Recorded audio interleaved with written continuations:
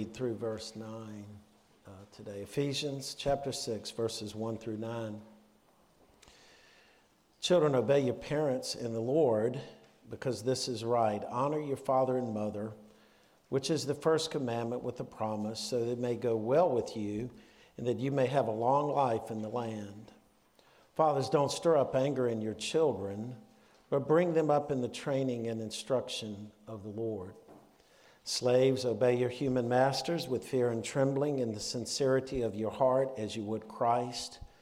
Don't work only while being watched as people pleasers, but as slaves of Christ. Do God's will from your heart. Serve with a good attitude as to the Lord and not to people, knowing that whatever good each one does, slave or free, he will receive this back from the Lord.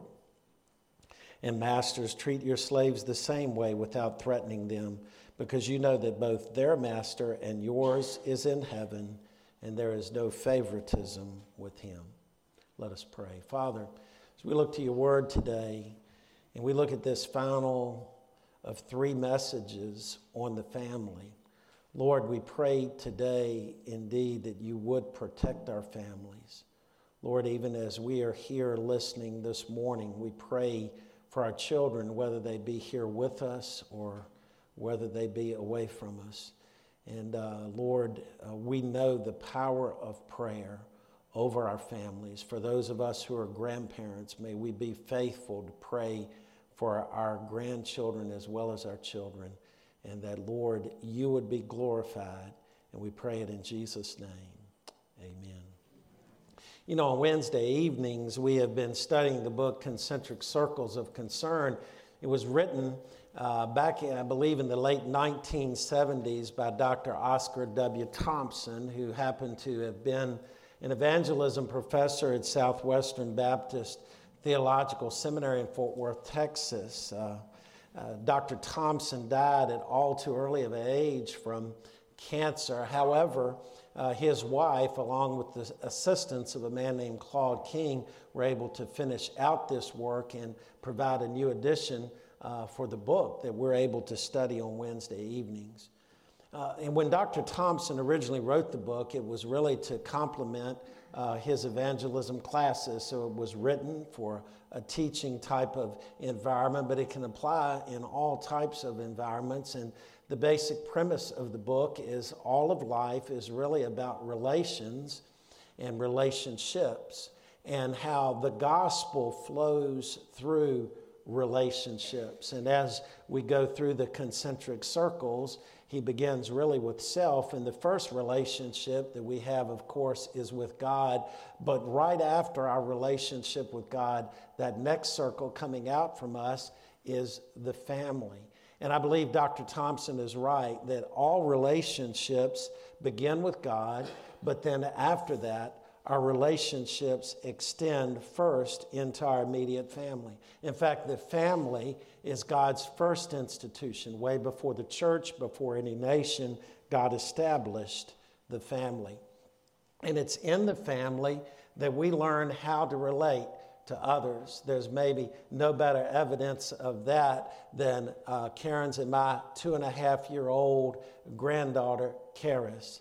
She has learned a lot in the past 6 weeks, because she went from being the only child and having all of the attention to realizing that now she needs to share the attention. And she's still in the process of learning that.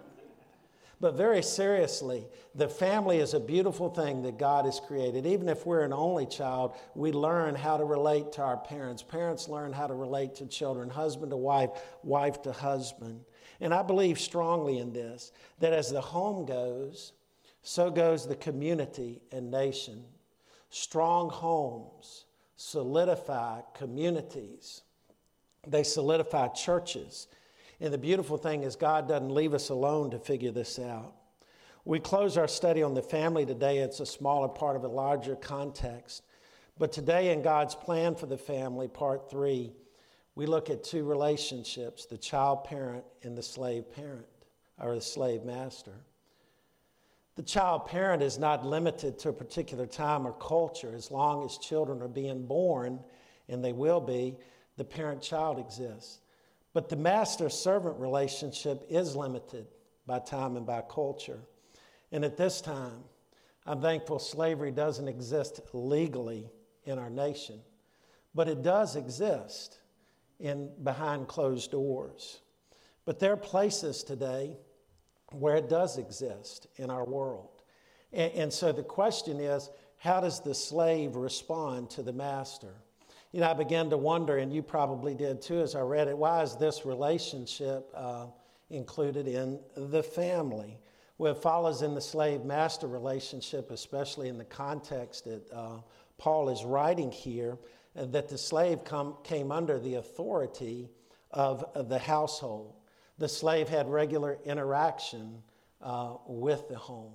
And so we're going to look at that relationship some today, and we're going to look at it contextually in our culture. A lot of people say, well, why didn't the Bible address the issue of slavery? Well, a lot of times, many of the people who were enslaved were believers, and it was the institution that existed at that time. And Paul was writing because it couldn't change immediately how to conduct oneself in that. And the thought is to relate to God.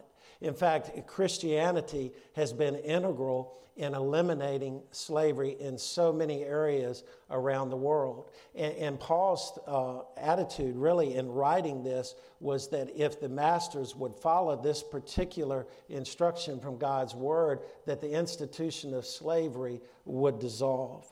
Yet we do know that Paul was writing in a time when there were families, there were children growing up in home, they were affected by the culture, there were slaves who were in the households of masters, and we'll see how God instructs us in that. But first today I want to look at the child-parent relationship in verses 1 through 4.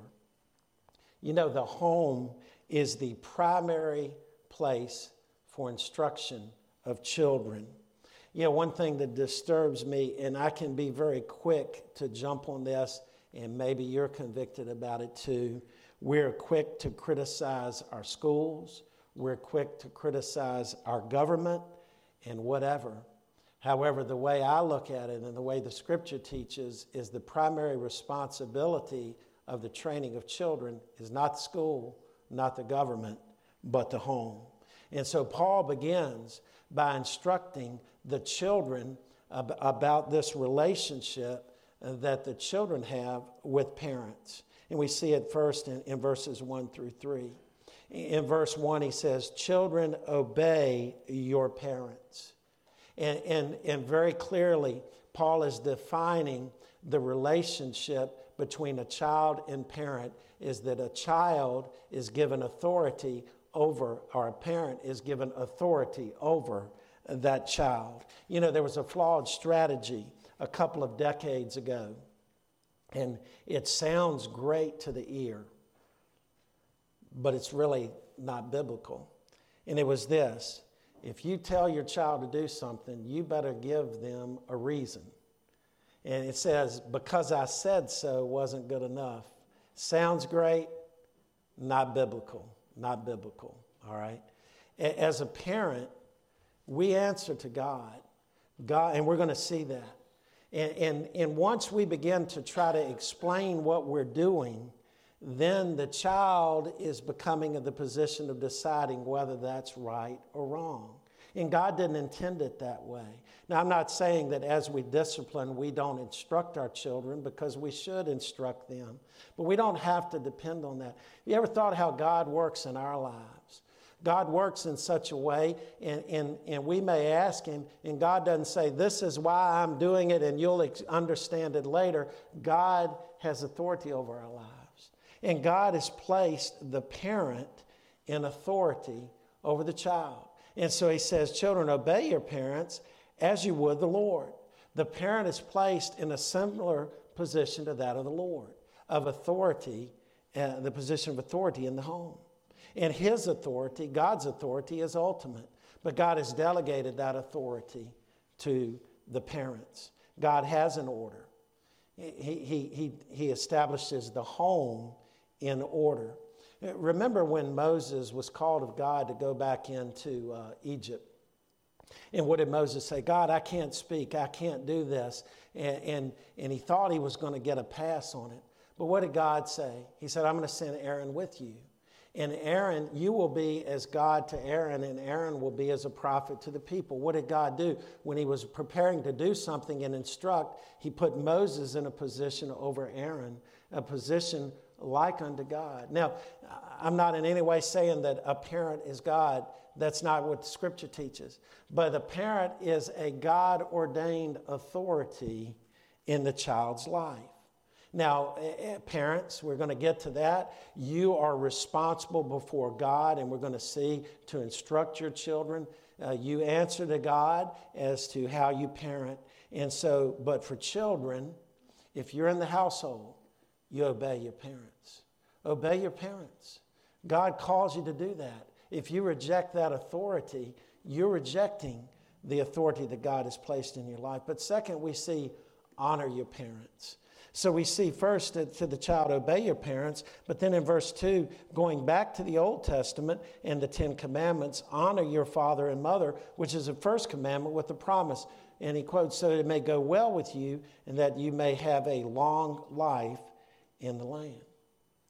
You know, there does come a time when we go outside of our parents' household, whether we're in college or wherever we might be. And at that point, we may not obey them. We may not be able to talk to them and receive direct instruction, but we are still to honor our parents. We're to honor our parents continually. The promise attached to this commandment, one of the 10 for the people of Israel, was that it would go well with them.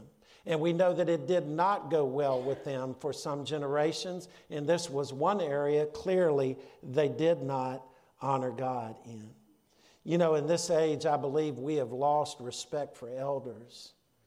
We have not respected in this technological age. A lot of young people think they know more than older people. But the truth of the matter is that this respect that has been lost for the elderly not only negatively affects a home, but it affects society. It can void the promise. And so you and I are to honor our parents. Now, I'm strange in a lot of ways. You say, well, I know that. You don't have to tell me that. But when I go to my home, my dad had his chair. I don't ever sit in it. Not to this day. I never sit in it. Mom says, your dad passed away, it's going on 8 years ago. I said, I'm not sitting in Dad's chair. That's his chair. So I'll sit on the sofa. She said, that chair is more. I said, no, I'm not going to. I've never done it. Now, I'm strange that way, okay? I admit it. It's not wrong. It's not being rebellious to not sit in it, but it's my own way of honoring. There are more ways that I can do than that, but that's certainly one way. So children, if you're in the home, obey your parents. If you're outside of the home and under your own house, then you're still to honor your parents. But let's look at God's instruction for the parents. Verse 4, fathers, don't stir up anger in your children, but bring them up in the training and instruction of the Lord. You might say, and have been taken aback when I said, it's okay to say, because I said so. That doesn't give you a blank check, parents, to do anything. All that merely says is that you're not accountable to your child, you're accountable to God. And so what it teaches us here is that there is a way that we're to parent. And we're not to stir up anger in our children. We're not to exasperate our children. We're not to provoke our children. Listen, parents, do not be overbearing on your children. Discipline them, but do not badger. That's what it means here. Don't parent in such a way that you provoke a child to anger. That also is not trusting God when you do that.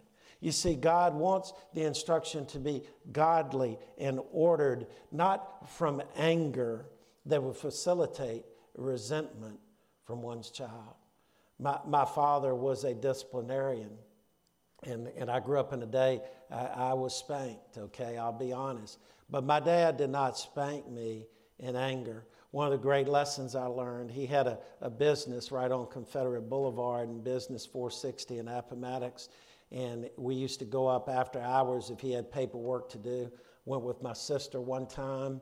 She wanted to ride shotgun. I wanted to ride shotgun. I was 2 years older. She got there, And then you know what I did, being the big brother, I jerked her out of the seat. The problem was Dad had a big glass window, and he looked out and he saw me dragging my sister across the way. I got a spanking with the belt, 3 stripes across. I played Little League baseball.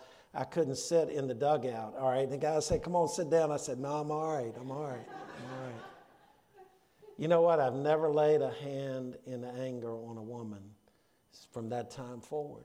My dad disciplined me. He didn't do it to try to beat me down, to try to provoke me to anger. He did it to instruct. Parents, we need to parent that way.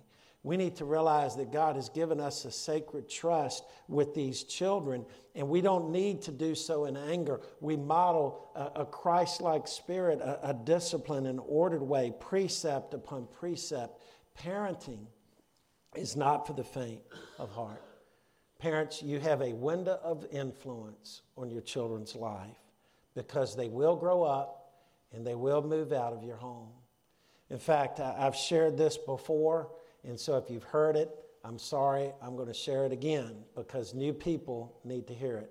My mom, when she raised us, was an active parent. She didn't just send us out anywhere. She knew where we would be, all right?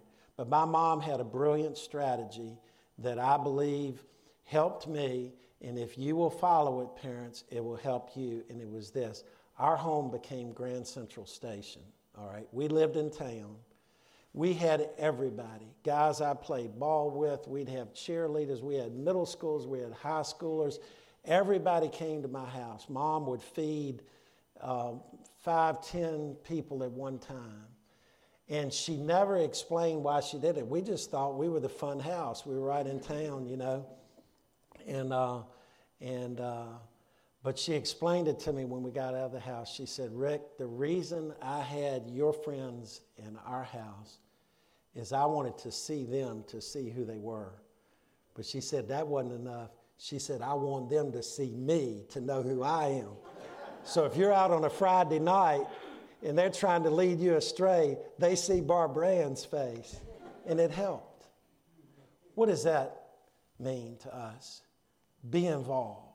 Be involved in your children's life. If they're under your roof, know who their friends are. And I'm not saying be an ogre about it, but God has given you a responsibility. Parents, you have a responsibility. Well, we move on in verses 5 through 9 to the slave-master relationship. And God gives instruction to the slave. And again, it is a blessing from God, and many people went before us to eradicate the institution of slavery in our nation. And so we don't deal with this, except there is sex trafficking. There are other things that are happening of people that are taking advantage, but it's illegal, and I'm thankful that it's illegal in our nation today. But in the context of the New Testament, the slave-master relationship existed. In Luke 17, verses 7 through 10, Jesus spoke of the relationship, and he said if a slave works all day and comes in, he doesn't just sit down and eat himself, but he must first feed the master, and then after that, he might be able to eat. What is Jesus saying in that context? For the slave-master relationship, it was around the clock. It was a 24/7 type of situation. And Jesus' heart was this, and Paul's heart was this, that if you were a master, that you would so be Christ-centered that your treatment of your slave would be better than you would treat a child. That if you were a slave, your work ethic would be so Christ-centered that you would stand out and be a witness maybe to a master who didn't know the Lord. But it was a 24-hour-a-day thing. So you say, well, how does that apply to us today? Is it just something we discard and say, no, I think there's a way that we can apply it today, and it's in the employee-employer relationship. Now, an employee and employer have a different, distinct relationship from slave-master in this. An employee only works X number of hours per day. If you're employed, you're on the clock, and you submit to the will of your employer, unless the instruction he or she gives totally contradicts God's authority because of that broad umbrella. But what is God's instruction for us today if we're an employee of someone else? Verse 5, submit to your master. Submit to your employer. Again, we see this word obey, and it speaks to being under another. We're in a position. And so today, you're not to disregard your employer. You're not to speak down your employer to someone else. That's not cool. And it's definitely not Christ-like. You're not to do that. You're to honor. You say, well, I don't agree with what this company is doing. I don't agree with what this person is doing. Then you pray to the Lord about that. But as long as you're being paid by that person, honor, submit to your employer. Secondly, submit with a good attitude. Notice what it says at the end of verse 5. In the sincerity of your heart, you're to do so as you would to Christ. Don't work only while being watched as people pleasers, but as slaves of Christ. Do God's will what? From your heart, from the soul, from the inner person. Serve with a good attitude as to the Lord and not to people. We're to submit with a good attitude. We're to work with a positive attitude. I love seeing people that work with a great attitude. It's infectious. There's a lady that works at Bojangles, Karen introduced me to a week or two ago. A wonderful person. I need to tell Carlos, that's a lady of the month, the year, or whatever, but she's sort of a grandmother figure, and she'll go in there and she tells those young people, now y'all need to do this and do that, and they do it gladly. Why? Because she's a wonderful, wonderful person, a Christ-like example in the workplace. Don't you want to be a Christ-like example? Don't you want your work to be with a good attitude? Too many times it's not. I share about my mom. She used to give us chores, and I guess my OCD ways, I would make sure that the carpet was perfectly clean. So she'd tell me, clean the carpet. Man, I'd sweep the thing. It would be nice. I'd vacuum it. And she said, Rick, you did such a great job. And I told her one time I'd rather been bitten by 100 rattlesnakes. I used a little bit of hyperbole. The job was done, but it wasn't done with a good attitude. The scripture says, don't be a clock puncher. Don't be a clock puncher. Don't have a bad attitude in work. Work with joy. One of the most fulfilling things is to work with a good attitude. And it says also here, not only are we to submit to our employer, not only are we to submit with a good attitude, but we're to do so knowing God is watching. See, we focused 3 weeks on this God consciousness, that if I'm a husband, I need to be a husband knowing God's watching me. If I'm a wife, how I respond to my husband, the Lord is looking. Children, obey your parents what? As unto the Lord. And now parents, realize that you too will answer to the Lord. Slaves, serve as you serve unto the Lord. Masters, don't get the big head because you're under the Lord and He's watching you. There's this idea of God consciousness that permeates everything we've looked at the last 3 weeks. Colossians 3:22 says, don't work only when being watched in order to please men, but work wholeheartedly fearing the Lord. Here in verse 6 it says that we're to work as to Christ. I wonder today, are you in a tough work situation? Are you underappreciated, undervalued? Do you feel as if you're not being heard? Keep your eyes on the Lord. Serve as unto the Lord. The Lord is watching, and He'll take care of it. Remember when the people were in slavery in Egypt? They didn't realize it, but God had His eye on them and His ear close to them. God is watching. But I want you to see a final thing. People are watching.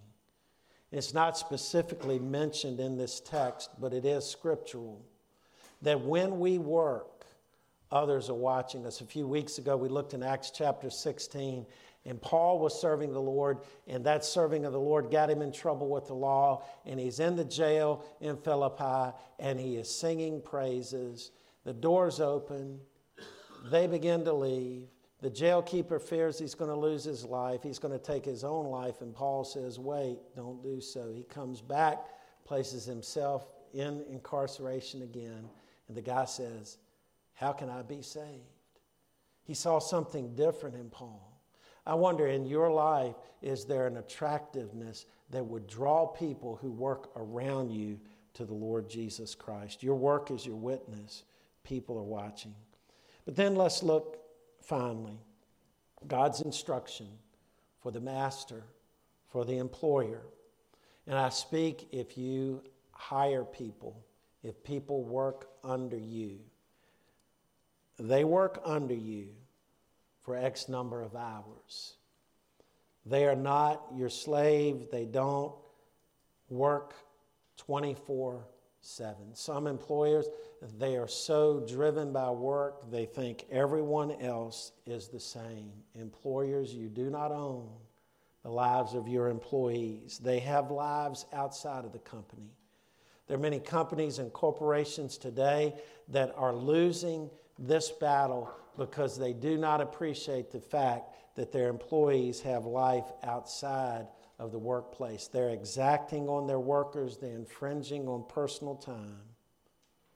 Paul writes here, treat your slaves, or in our context, those who are under you, who work under you, the same way. What way? What's the antecedent to that? The same way that he dressed the slaves. You, employer, submit to God. Can you imagine how the workplace would be if the boss man, the boss lady, was really submissive to God? Be a boss with a good attitude. Don't be exacting. Don't treat people disrespectfully. Treat them with respect. In fact, one of the things that I admire most in an employer is an employer who is approachable, can be approached, who hears, who sets the example. Be a boss with a good attitude. Don't let people see you not doing something that they would think is beneath you. If you own a restaurant, get out there sometimes and wipe the tables down, empty the trash. Don't ever show yourself to be above. Don't say, well, that's just somebody else. I've reached above that. Listen, Scripture says God is no respecter of persons. God doesn't look at you as being better than the one working under you. Don't look at yourself that way. In fact, make it very clear by your example that you will serve alongside those who work under you. There is a tremendous opportunity for a positive Christian witness when the employer does that. So as we close this series of messages on the family, if we could really summarize everything we have looked at in these 3 weeks, the husband's relationship to the wife to the husband, the child to the parent, parent to child, master to slave, slave to master, employer, employee, employee, employer, we would say this: be intentional. Be intentional in what you do. Are you parenting? Be intentional about it. Know what you're doing. Be involved. Have a plan. Be intentional. Are you a husband and you've been given responsibility, spiritual responsibility? Don't just go through each day. Be intentional about it. Serve God in your capacity and seek the best of those who are in your closest circles. We've talked about the truth, this whole series of messages, God consciousness. Whatever you're doing, say, God, I know you're watching. I want to please you. I want to do what's right in this situation. Do you pray for your employer? You should. Do you pray for your employees? You should. Pray for them by name. God bless them. God, you have placed me in a position over them. I want you to bless them. Lord, as you bless them, I believe you'll bless me. But even if not, Lord, bless them. Are you a parent? Pray for your children. Because you know what? They'll get beyond your roof one day. And there will be other people speaking to their ears. Pray for them. Pray if you have a wayward child. Pray, God, bring them back home. But if you're parents now and your children in the home, follow God's counsel. If you're an adult child, you may not obey your parents at this time. That may not be called, but you're to honor them. You respect them. You gain counsel from them. You treat them with honor. You know, very few things can please God more greatly than God-centered homes.